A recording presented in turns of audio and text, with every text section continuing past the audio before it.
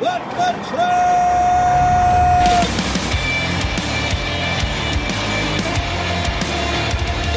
You are listening to What the Truck. Are you ready to truck it? I'm Dooner here with Michael Vincent the Dude. What's happening? Oh, man. Hey, good Wednesday afternoon from Freight Alley, everybody. Hey, you know, one of my rock star idols passed away yesterday. Yeah, I was sorry to hear it about Rolling Stones drummer, right? Yeah, the best dressed man in rock and roll, Mr. Charlie Watts, passed away yesterday, my friend. You got any favorite albums? Yeah, I've been in the MP3 era so long that, like, usually I'm just listening by song. So I like the favorites, Sympathy for the Devil. Yeah. Give Me Shelter, Painted Black, of course. Solid. The only one I really don't like, the only Stone song that I absolutely hate is Start Me Up, and I blame all those like Windows 90s commercials, and it's just like the worst earworm ever. It is. I agree. It is it was not a solid effort. But for me, if anybody wants to comment or whatever, I'm saying Exile on Main Street, just a hair over Let It Bleed. Excellent albums. Well, on the show today, we got a ton of guests. So we're talking to Cherie Moore about her upcoming Truck Expo, as well as the story behind her appearance on Breaking Bobby Bones on Disney+. If you guys haven't seen Breaking Bobby Bones, it's an excellent show. They have an expert or someone who works within an industry. Bobby Bones is the host of the show. He goes down, he kind of learns what they do. So there's one where he's on top of wind turbines, fixing wind turbines, and he has to go through that. On the one with Cherie, he had to learn how to become a truck driver, and she teaches him how to do it, and they go into her personal story. It's excellent stuff. Just 22 minutes long, Disney+. Check it out. She'll be with us here today to talk about that event and that as well. We're going to have Reliance Partners Brian Reynolds. He's going to drop into the office today. He's going to drop the gavel on mock trials and get us prepared for trucking court cases. Very cool. And if you have been following the news, there was just $1 billion nuclear verdict dropped down. So very timely with him. We've got Blue Dot's Nate Schutz. He's going to join us to discuss managing employee mental health and stress. This topic has been coming up more and more as the pandemic persists. So it's going to be great to talk with him. And we're about to talk driver pay and shortages with OOIDA. But first, we got to tip the band. Autonomous trucks are coming with a huge potential windfall. If you're ready to seize it, start re-engineering your supply chain for autonomy today. Contact Locomation at Tell 'em Dude. Hey, go to locomation.ai immediately after this show. And right now with us, we got Norita Taylor. She's the Director of Public Relations at OOIDA. Easy for me to say. Norita, thank you for joining us today. Hey, my pleasure. Happy to join you guys. So one thing I like about OOIDA is you're not afraid to be blunt. And this week, this week of August, you've come out with a couple things. One of them was challenging and refuting what the ATA was saying about driver pay and how it was driving inflation, which I agree with you guys. It sounds ridiculous. And also about the driver shortage, which might be a little bit more of a controversial topic, but let's get into it. What was the letter that you sent to the Department of Commerce, and what was OOIDA's contention? Sure. So we sent a letter to the Department of Commerce in response to something that we saw reported about the International Trade Administration's Advisory Committee on Supply Chain Competitiveness. Boy, that's a long name. Anyway, that committee had been telling the Department of Commerce, hey, you need to do something about this driver shortage. And so we wanted to kind of raise our hand and say, wait just a minute here. There's some more information you need to know about this driver shortage myth, which is, for one thing, is that it's really about high turnover. You know, if you've got a leaky bucket, you don't fix the leaky bucket by just pouring more water, by just opening the pool of more drivers. You need to fix the leak, and we call the leak high turnover or churn. Unbelievable. So when you're looking at this, you're saying that the high turnover rate is really the cause of what is happening here as far as driver shortage, right? Right. So we've been hearing about driver shortage in mainstream and in trade for a long time, for decades. And basically what's really happening is that there's, sometimes as much as 90% turnover. Well, that's not a shortage, that's a surplus. And we need to take a look at all the inefficiencies in the trucking industry. Like there's a shortage of parking, there's excessive wait times at loading and unloading docks, there's issues with training, there's also the issue of the exemption from overtime.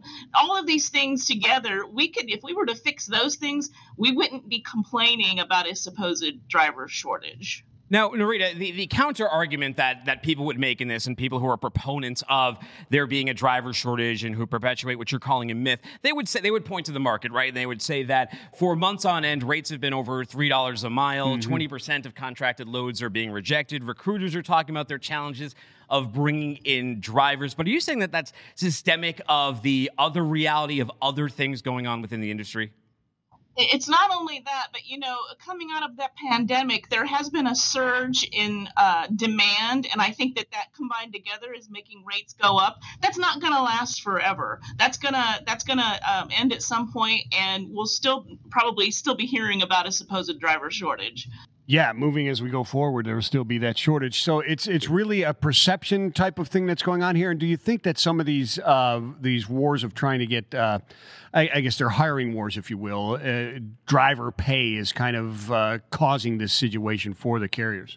Compensation is a major part of it. If we could pay drivers better, train them, better working conditions, benefits, all those things that normally make people want to stay in their job, instead of, if you have problems with all those things, then they are leaving the industry. Instead of having this driver turnover, we need to be focusing on driver retention, making this a career path that's attractive to people, making it a viable career path, a strong industry, all of these things that would be positive and make it attractive to people to not only enter the industry, but to stay in it.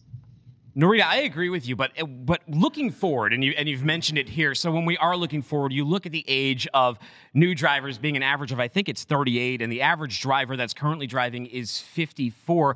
Is there a long-term concern, though, that there could be something that you would qualify as a driver shortage if we do not get younger participants into this driver pool? I think it's fair enough to say we want to get younger people involved in the trucking industry, but I think that there are ways to do that without just outright opening up the door to 18 and above. Here you go in an 80,000-pound truck on the interstates. I think that we could come to the table with some better ways to do that, some safer ways to do that, some saner ways to do that. Yeah, I would tend to agree with that. I think there's ways to get people interested in the industry coming out of high school, et cetera, and that type of thing before they get sucked into other industries. There's promotions, there's ads, and that type of stuff that's going on. One of those things is like Cowan announcing that they're giving $20,000 bonuses to new drivers, pulling them away from other places, right? Does that doesn't do anything really for retention, and I'm sure it doesn't do much for current drivers that are there, right? It's only the new drivers. Yeah. Well, the thing with these promises of bonuses, they usually come with some pretty strict caveats. You have to remain with the company for a certain amount of time. You have to meet some qualifying factors throughout that time, and they'll find reasons to discount those, and you don't get that bonus. So that's kind of a buyer beware type of situation. And the other thing with these promises of high pay at certain, earlier this summer there were some advertisements for certain kinds of industries within trucking, and those were really not about new company drivers. Those were really about owner operators. Why would the ATA blame driver pay for inflation, which seems incredibly ridiculous when we're putting trillions of dollars in stimulus into the economy? I mean, Afghanistan's all over the news. We spend $300 million a day there. I mean, you're telling me, or you look at steamship lines charging $25,000 for containers. You're telling me that it's driver pay that's impacting inflation? You really want me to believe that? Why would they say something like that? Yeah, I don't know. I don't want to speak for them. I will say that driver pay has been pretty stagnant for decades, and if it had kept up with inflation and kept up with the rest of the world, it'd be well into the six figures for truck drivers. So, sorry. Well, no, I mean, I'm glad you spoke up, because some of those articles go out there and then mainstream journalists pick them up and people get this sort of like impression that all of a sudden drivers are overpaid when it could be anything further from the truth. In fact, when you talk about this driver shortage issue, it's directly tied into that pay, as we already covered. Yeah. These two issues are directly tethered together. And the less drivers you have, right, you can't attract the industry. That's when you're paying more money for these rates. Yes.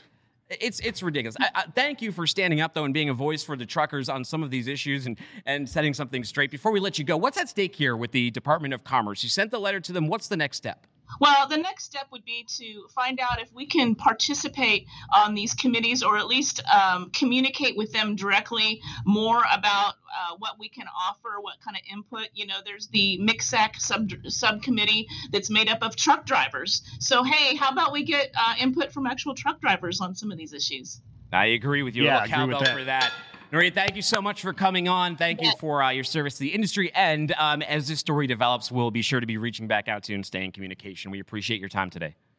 You bet. Anytime. Thanks, Norita. Yeah, it's interesting, my friend. I mean, some of the motivation, why, behind some of those statements. It is, and it seems it's so, sometimes statements are so disingenuous, right? Sometimes statements are so disingenuous that it's almost infuriating because it works against the very needs we have to have in this industry, and it can be damaging. And I'm glad OOIDA steps up on some of these absolutely. issues. It's damaging the possibility of getting a solution. Well, hey, guess what? We got company in studio right now. Know who just walked in? Look what the cat dragged in. It's Brian Runnels. He is Vice President of Safety at Reliance Partners, and he's here to talk about the benefits of mock trials. And he's coming at a perfect time because, Brian, I don't know if you saw the news, but a $1 billion nuclear verdict has just been dropped down in an awful case that happened in 2017 where a college student was actually involved in 2 truck accidents. There was a truck accident that caused a giant delay. This guy's stuck in his car for an hour. Then another truck comes, 70 miles per hour, cruise control, doesn't stop their brakes until like the instant before it hits,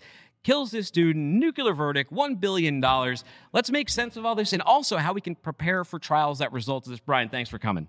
Hey, real happy to be here. I'm glad you guys were able to get me in the studio. Very cool to be here. Well, I guess let's start there because that's topical. What do you think of this news? Because these nuclear verdicts, they're it's almost like athlete salaries where like an agent wants a huge number. The lawyers seem to be doing the same thing with these trucking nuclear verdicts with these figures that nobody's really going to get paid on. No one's getting $1 billion really, but it looks good in a headline. It does, and it'll continue to grow as once the precedent's been set and once the bar's been set, that they're going to try to raise it on the next verdict.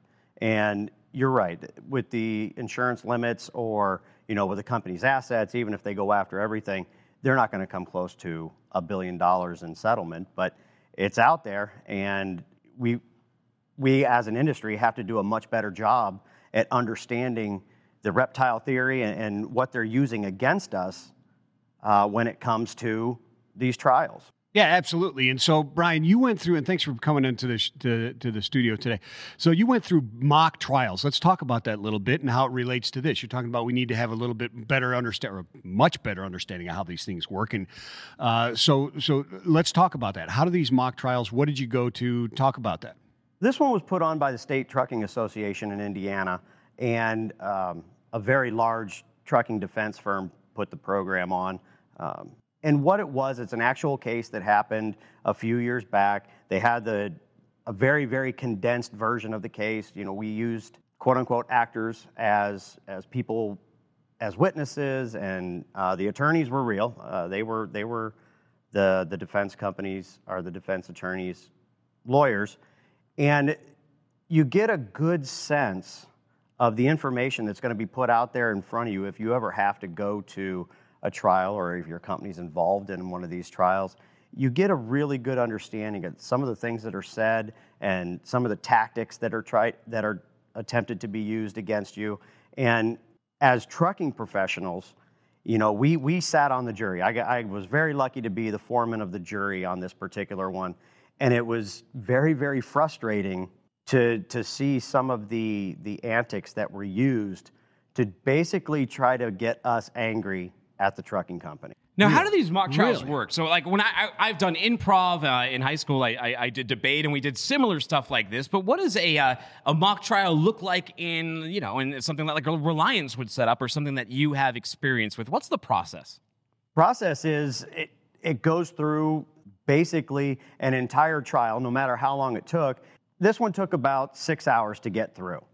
Obviously, the real thing was much longer, but it gives you a good sense. There are opening arguments, there are witness statements, there are closing arguments. It's all the steps, and then there's actually jury deliberation after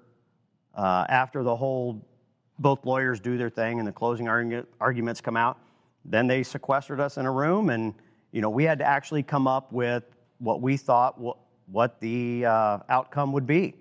And luckily for us, we came to the same conclusion that the real jury came up with. The trucking company was found not guilty on this one.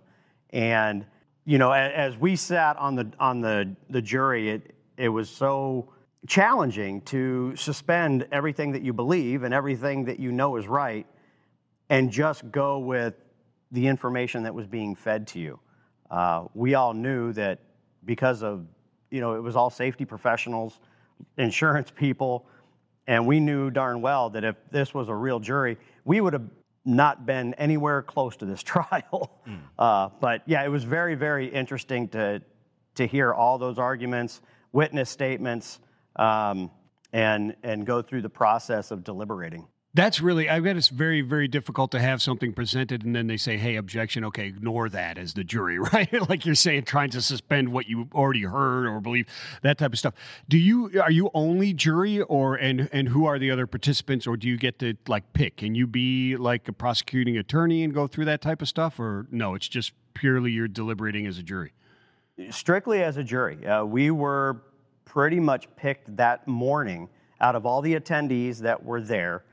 Some of the attendees were, like I said, were actors and witnesses, and they were able to prep beforehand. They were given information on what they were supposed to talk about and, you know, what they saw and what they understand. But as a jury, we had no prior knowledge of anything that was going on. They asked us if we would do it that morning, and we agreed, and we were starting with a clean slate. So that's how this particular one worked. And, you know, there are a lot of insurance companies and state associations and national associations that put these on. And I would really put it out there for someone to attend one because it, you know, like you say, we're seeing the big verdicts, even bigger now. And I saw an article that came out this morning on how the reptile theory is still being used and will continue to be used because let's look at the verdicts. It's very, very effective. So what are the mistakes that a lot of trucking companies are making when they're going into these trials and they're falling into that reptile brain trap, and they're not saying the right things, and in many cases they might be triggering, you know, a jury response? What do you have to be mindful of?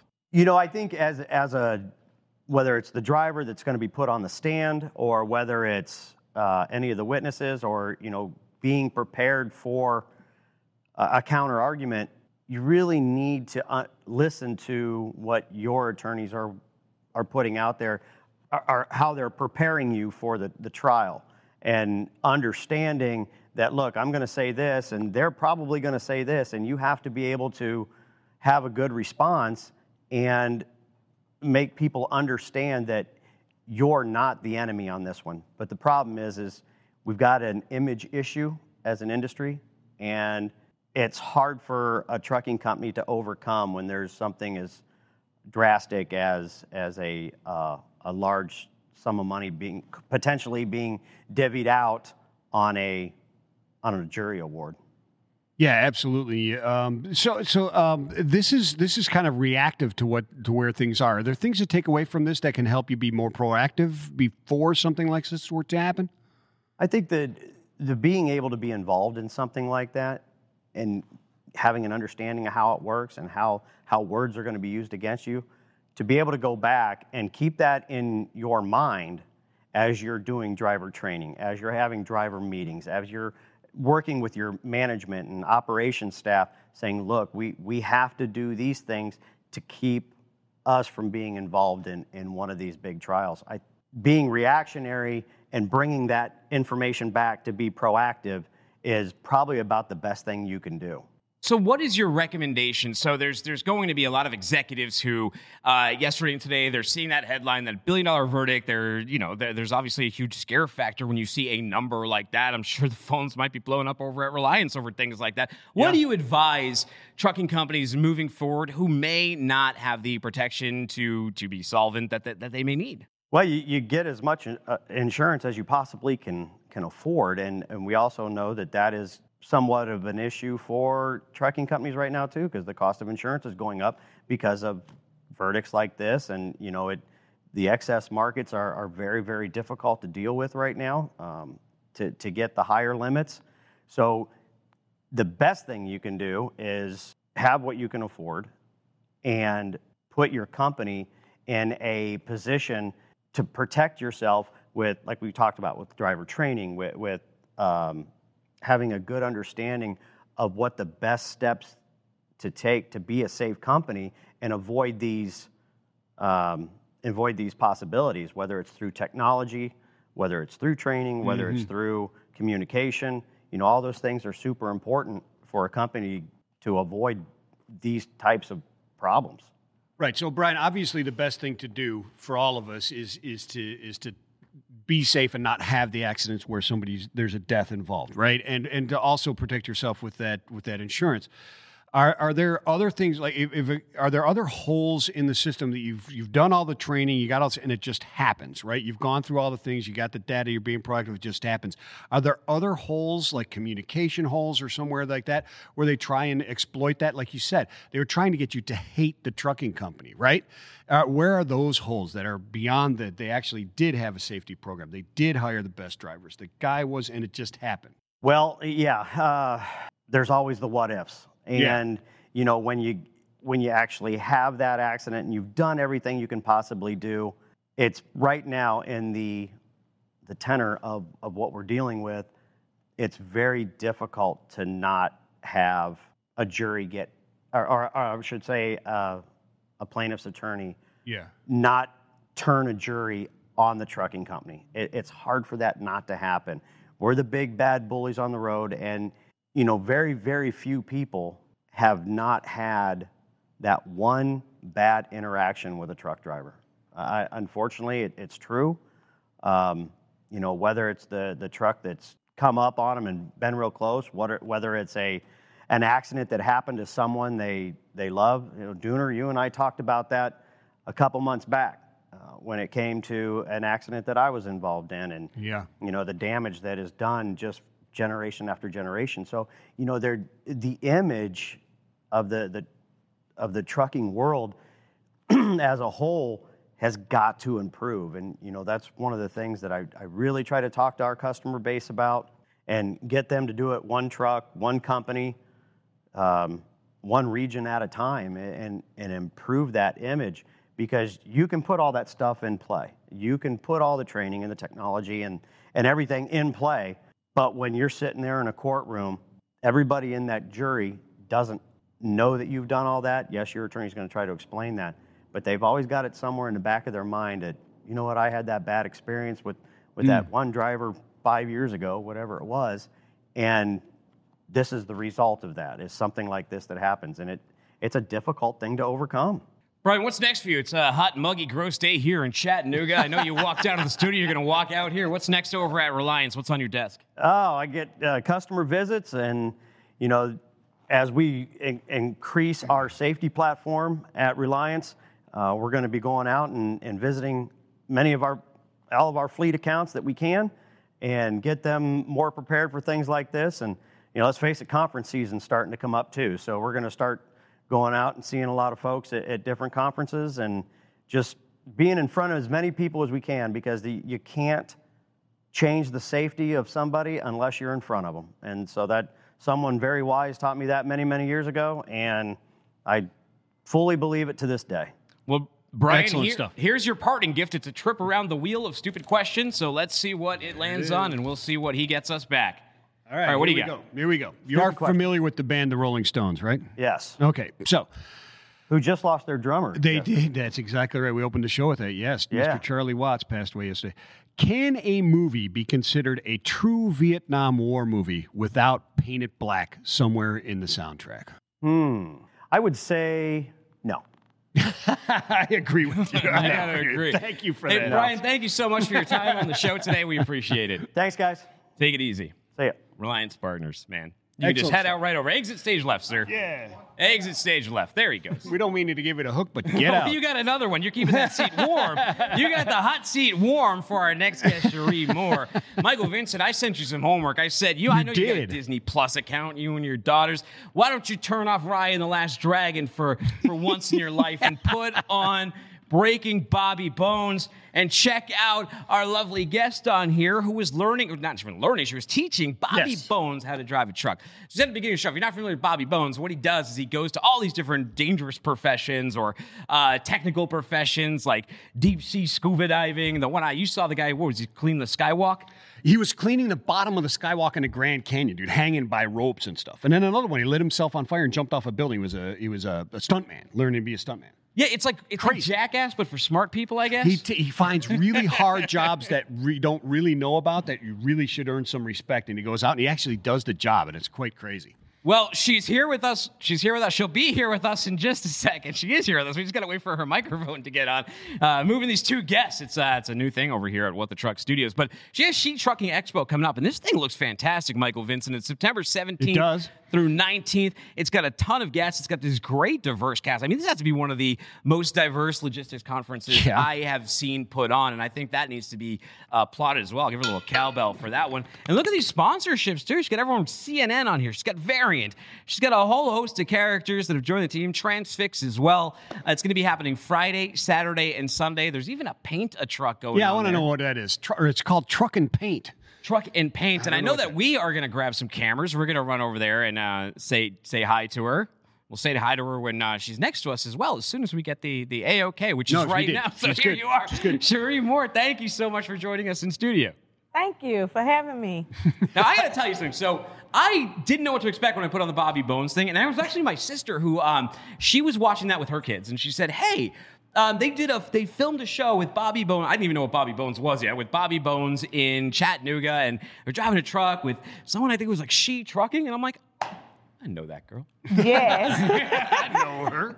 We'll get into your expo. But first, because I'm so curious about this, how did Discovery and the production team for that show get in touch with you? They actually reached out on social media. So they actually reached out to me, sent me an email, and they said, we would love to, have you do this show.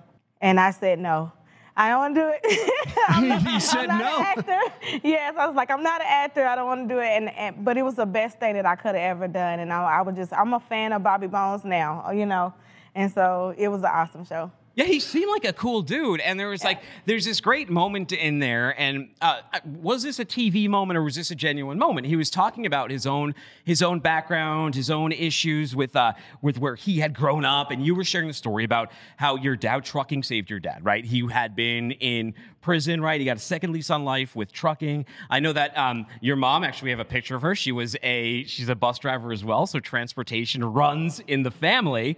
Tell me about that moment. Well, yes, that was a real moment. At the time, I was 20 days out of my surgery. I was rear-ended in a car wreck, which brought me off the road, took me out the driver's seat.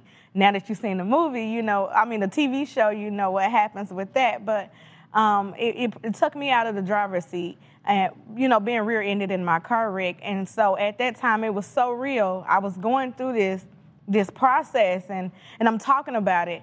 And then Bobby shared with me that he had been through similar, adversities and how to overcome it. So it was a real moment that has taken me here to this expo. Yeah, it was a great moment actually, and that episode is excellent. Thank you for the homework because I've found a new show. But your episode is what hooked me on the show. It was excellent. But you mentioned in there, your dad was your inspiration to drive, but he didn't want you to drive. Why did he not want you to drive? Well, a lot of women, when I first started, it was less than 5% women on the road.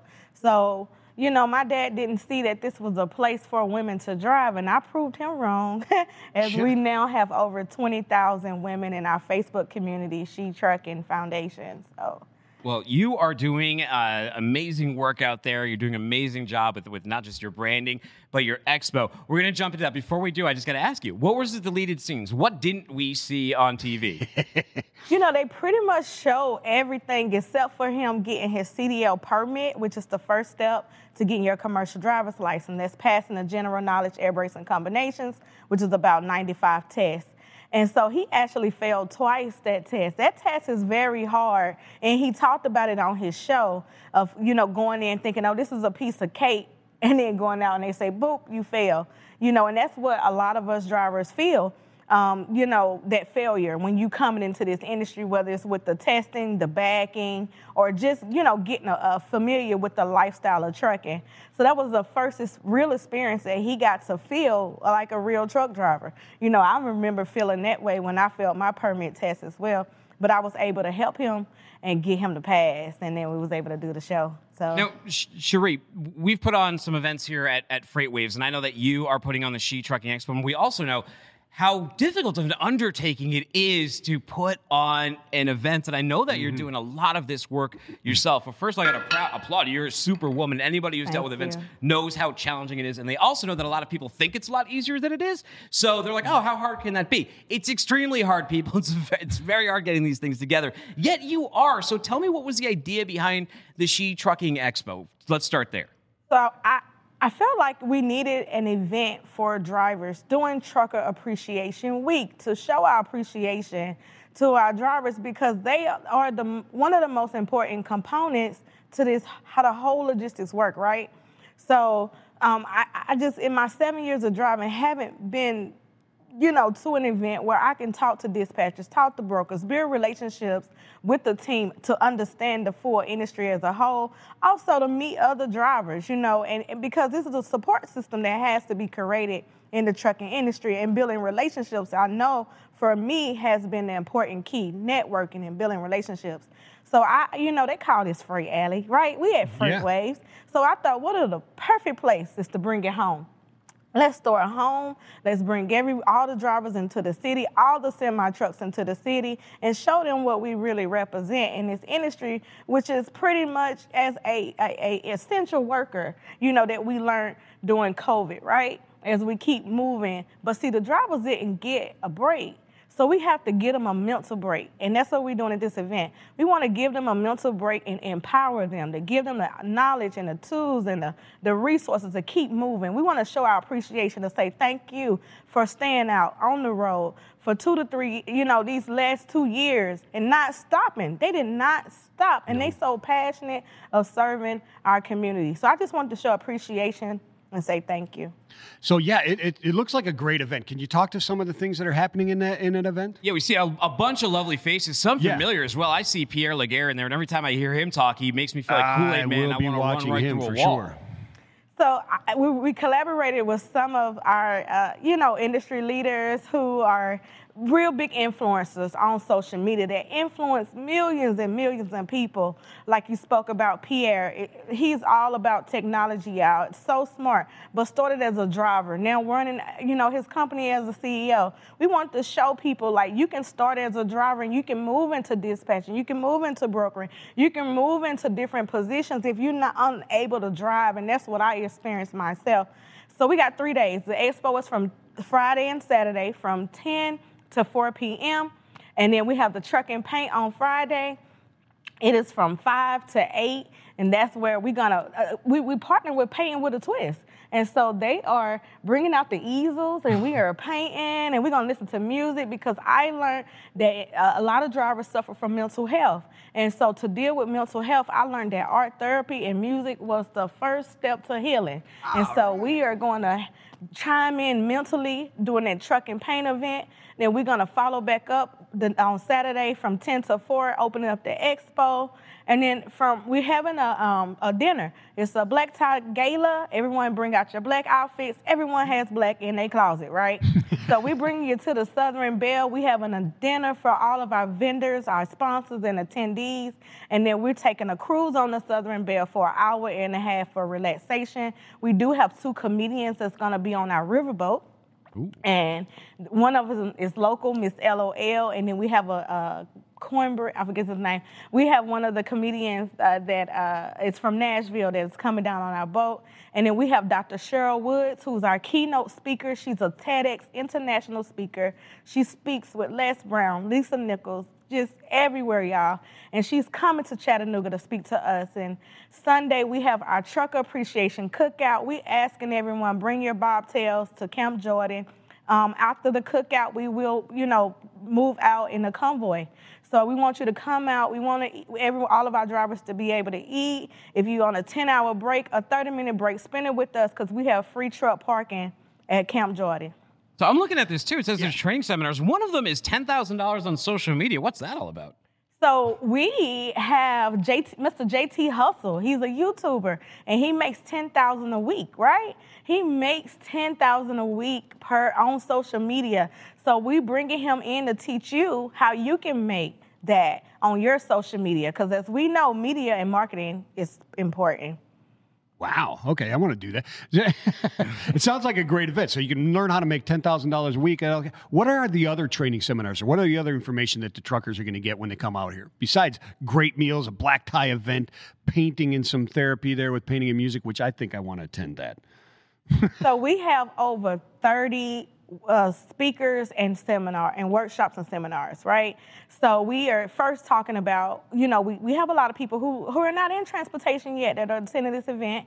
We are setting up Sunday at the EPB Community Plaza right there, passing out thousands of tickets. We have 3,000 tickets to give away. And so we're going to be setting up there for people who are interested in coming in. We want to reach those 18 to 21-year-olds, especially our young adults, to let them know you can get a commercial driver's license at 18. So we have a workshop, which is how to get your CDL license. That's what everybody asks me, right? How do you get your commercial driver's license? We have how to purchase a truck, how to be a truck investor. Okay, now that I have my truck, what's next? We have our compliance ladies, LLG, coming in, teaching that. We have Mr. Adam Whitfield. He's started as a driver. He has built a company called Innovative. He's bringing his inner portal. So if you in a dispatch training, then, now I know how to dispatch, but how do I keep all my trucks going? He has that inner portal that he'll be talking about.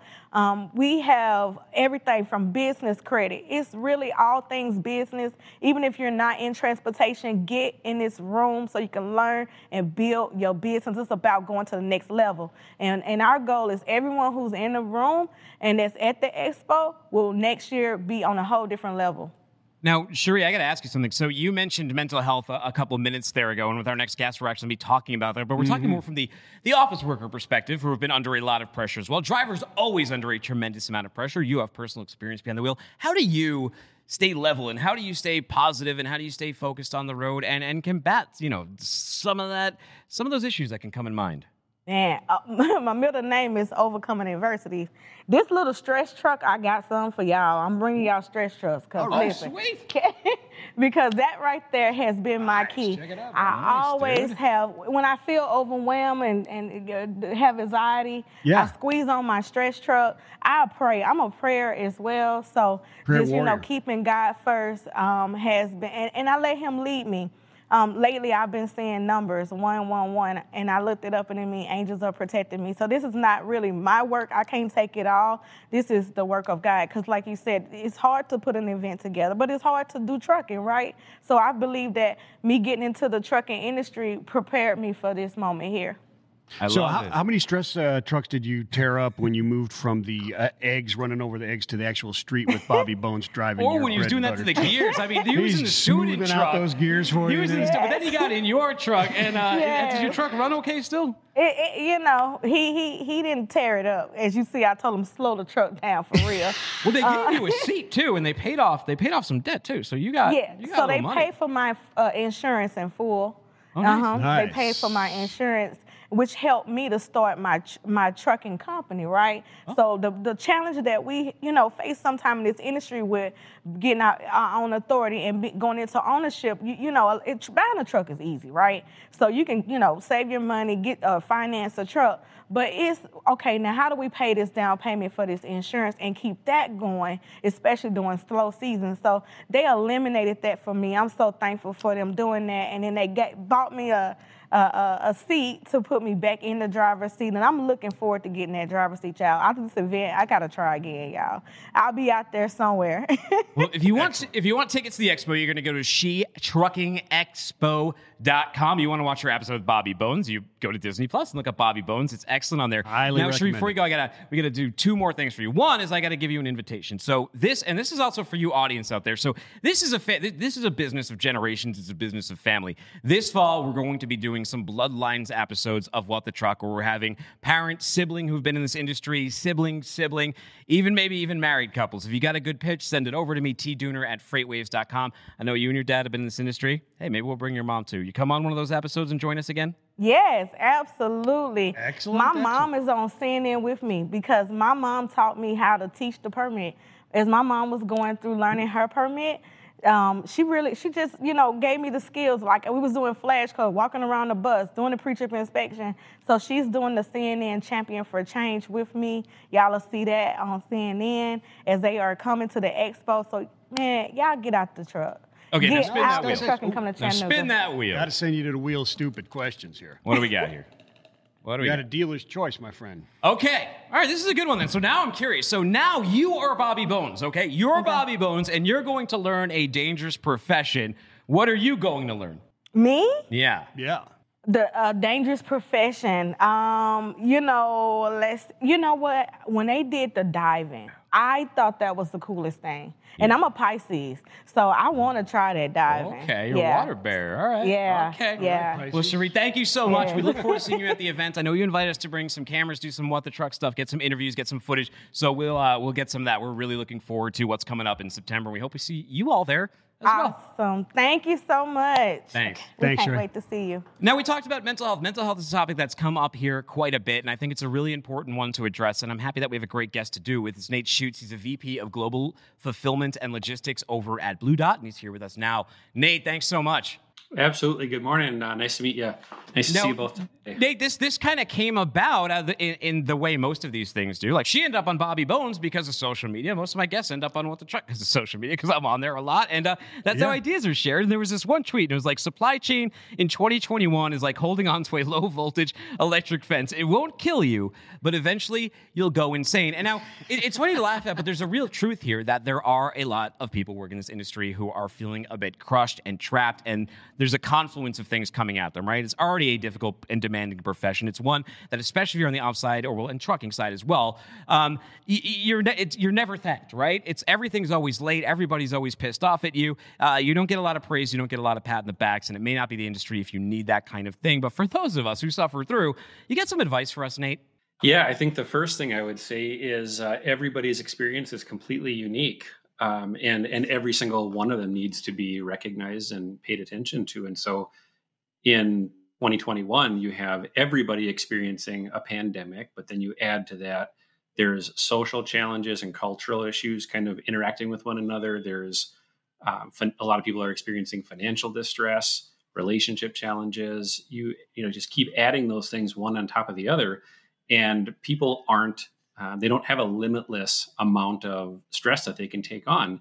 And so I think one of my goals has always been, specifically for my team here at Blue Dot, but also for anybody that I work with or come across in the industry, is we're people first, and then we are professionals second, whether you're a truck driver or you're a dispatcher or you're an executive sitting in an office or you drive a forklift. Everybody has their own unique experience inside of work and outside of work. And the low voltage electric fence is an analogy I've used for many, many years of there is hardly ever an immediate shock that'll wreck everything. But there is this low level latent stress that builds and builds and builds.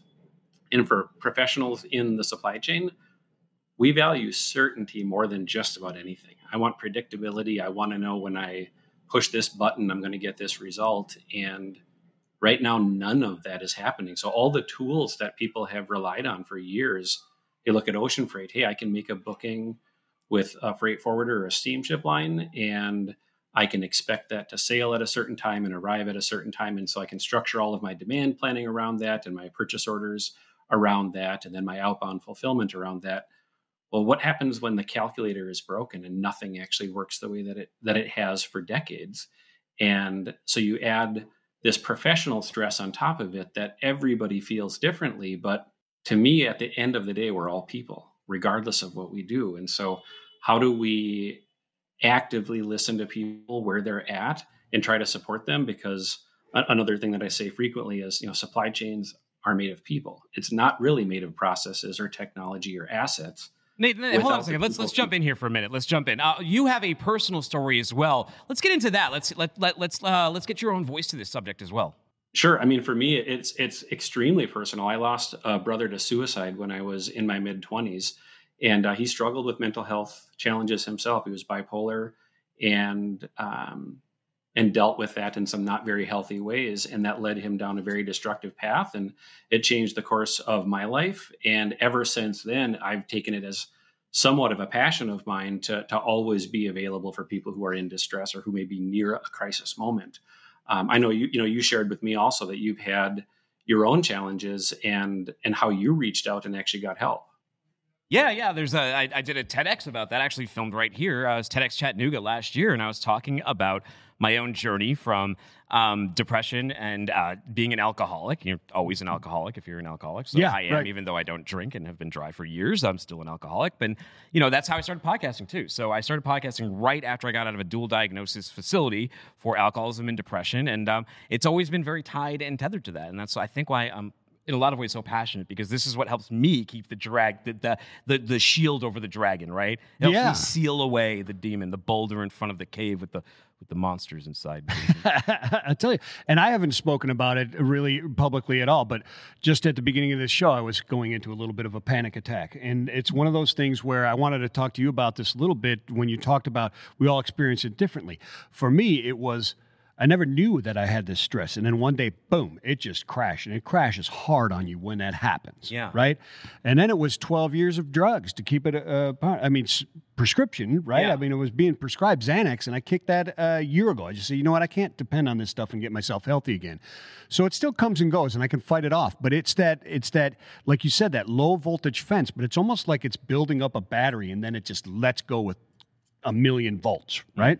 Completely agree. And actually, my own personal experience in the last, 3 or 4 weeks has been very similar to that of, the first thing usually to go when you're dealing with lots of stress is your sleep. And so you wake up each day and you're not fully rested and you're not dealing with a full tank to start. And so maybe you start to get a little bit edgy.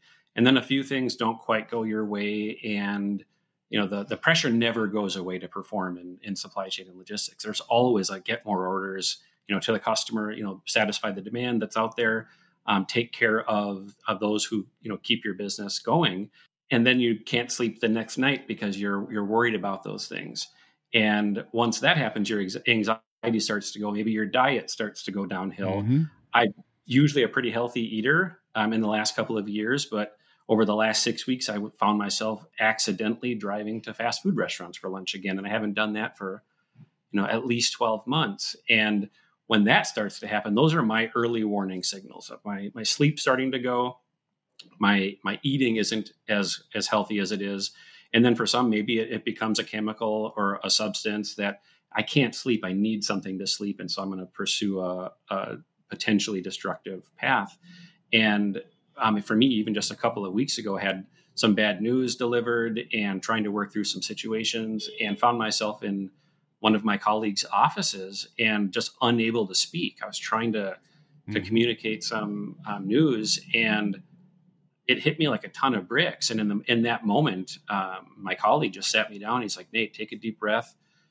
You're safe. You're okay. You're not in any danger." My body was having a panic attack, and so we sat down in his office. Well, I think one of the reasons, too, we like to normalize this conversation, and that's kind of cool that he did that. But, in my experience and in Vincent's experience walking through this tends to be a business that is driven by a lot of machismo, or at least it used to be. Oh, yeah. And there's a lot of, I hate to use the term, but there is a lot of toxic masculinity in this business, and there long was. And if you were to say something like, I need a personal day because of, you would be denigrated. You would be called the P word. You would be called, oh, he's sad. You would be dismissed. You wouldn't even be able to live it down, and it would make that anxiety even worse. If you took a day off for a broken leg, they'd make fun of you. They would, I know. Like, logistics officers are the kind of place where, you call in, a lot of them, you call in sick, or at least what I did, and you come in to be glared at by everybody. Oh, yeah. I mean, sometimes it's not the most welcoming environment.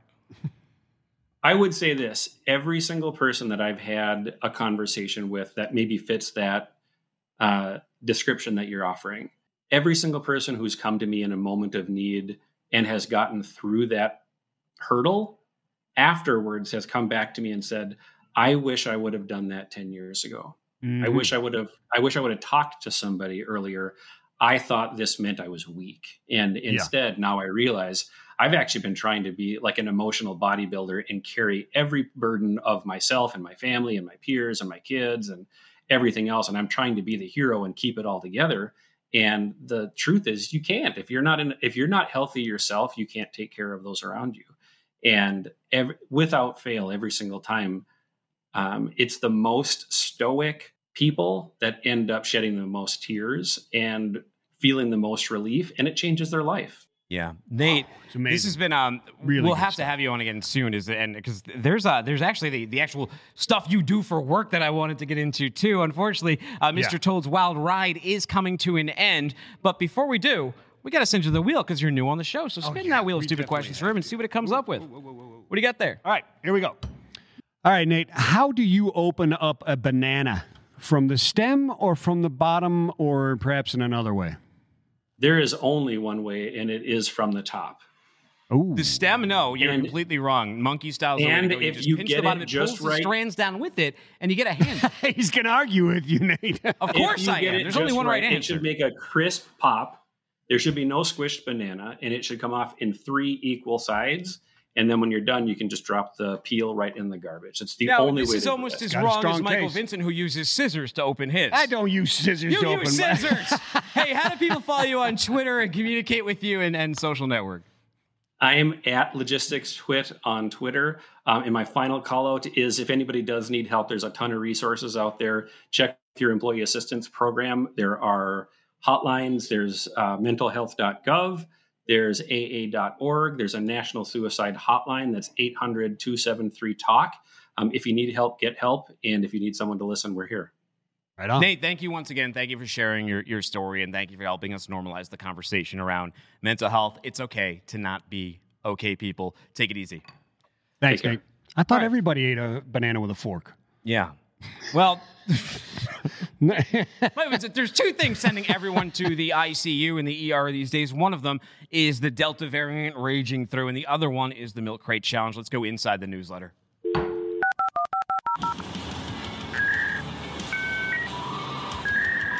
You've got mail. All right. Have you tried this Milk Crate Challenge yet, or are you at least familiar with it? I am familiar with it. I have not tried it. Okay, so the Milk Crate Challenge, for those who don't know, you take roughly, if you're doing it the right way, you're taking 36 milk crates, you're stacking them 1, then 2, then 3, then 4, then 5, then 6 is the top middle one, then you got to walk back down. Now, there's all these videos on TikTok and Twitter of, they're like teens, people in their 20s, they're going up this thing, you get to the top, and that's where everything goes awry because you no longer have the support of the other side. Everyone starts wobbling, people are falling, smashing their backs, smashing their ankles, getting concussions, having bloody heads, all of these kind of things. Well, but it got me thinking, as I'm watching people bleed out, I'm like, who made the milk crate? Where did it even come from? Here's this gentleman who made the milk crate. He's right here. Look, he's sitting on them. I don't know if he's ever done the Milk Crate Challenge himself, but I can tell you this. Back in the 50s and 60s, he worked for a dairy collective, right? And he's Australian. They were tasked with milk sales were burgeoning milk sales, right? And we talk about Final Mile all the time. Well, Final Mile in dairy, there you go. We're bringing the milk in the milk box. And they needed a better solution, and they needed a standardized solution so they could sell this to all the different dairy farmers. Makes sense. He was in Europe, and he saw a plastic case like that was holding a couple pints in it. And he said, you know what? We should standardize this and make it. So in 1962, he put together the standardized milk crate, and ever since it has been here. And now he gets to sigh and, I don't know, as people injure themselves. His beautiful device there. But did you know also that... He's hiding from the nuclear verdicts right now. So this is going to be the next great container shortage, though, right? Yeah. Because if you think about it, you need 36 milk crates at a time. And most people, if you have a milk crate, you might have like 1 or 2 lying around. I got a couple. I don't have... Well, the International Dairy Foods Association even has a website set up about this. And they say, are you a milk crate theft victim? Are you a victim of milk crate theft? We should get T-shirts, milk crate theft victim, and there's What the Truck logo on the back. Yeah, we should. I'm a milk crate theft victim. Well, apparently it's somewhat of an issue. They say 80, and this is a 2009 number. I don't know if it's a big issue because they haven't updated it in 12 years. But it said $80 million in milk crates are stolen annually. But they're not for milk crate challenges. You know what people are doing with them? I know what we used to do with them. What? We used to keep records in them. Oh, well, no. Vinyl. Used to keep vinyl and build, You just have a lot of records. Build shelves and stuff like that with them. You'd have to be Well, what they're doing is melting them down, I guess, for the plastic is the deal with that. What else do we got? Is that what they're doing? They're melting it down? Melting it down for the plastic. Wow, It seems okay. like copper wire, or there's just... I was just going to say copper wire. I mean, Catalytic don't converters? steal these. Yeah, I was going to say, go get the catalytic converters. We need the milk crates. Save the milk Hey, in crates. Pennsylvania, you can do 90 years. Not 90 years. You got 90 years for stealing milk crate. You can do 90 days. You can do Yeah, 90 that's- What are you that's- in for? Stealing milk crates, man. Stolen milk crate crate. challenge. All right, another thing we've been talking about. Obviously, we've been talking about the consumer focus, right? Retail direct-to-consumer brands, and Yeah. the big trend at the beginning of the pandemic is that direct-to-consumer brands, they were doing great because so many people moved online. Amazon was out of stock at a lot of stuff, and it sent Yeah. people out into the wild again. It even sent me out in the wild. I was Yeah, looking, sure I was it did. ordering more directly from websites than ever. But something funny happened. The freight market went to hell, right? Something funny happened on the way to work. Something funny Yes. happened. The freight market went to hell. I mean, look at these rates right now. This is the rates through the pandemic. This is a full year long Yeah. of rates from the beginning of It's 2020. a hell of a chart. All the way up until now, right? And Look at that. you look at this thing and it moves, well, actually, this is all going all the way back to 2019. Yeah. So we move into 2020. You can see that massive dip down in May when it went well under $2 and actually got down to like 89 cents a mile in some instances.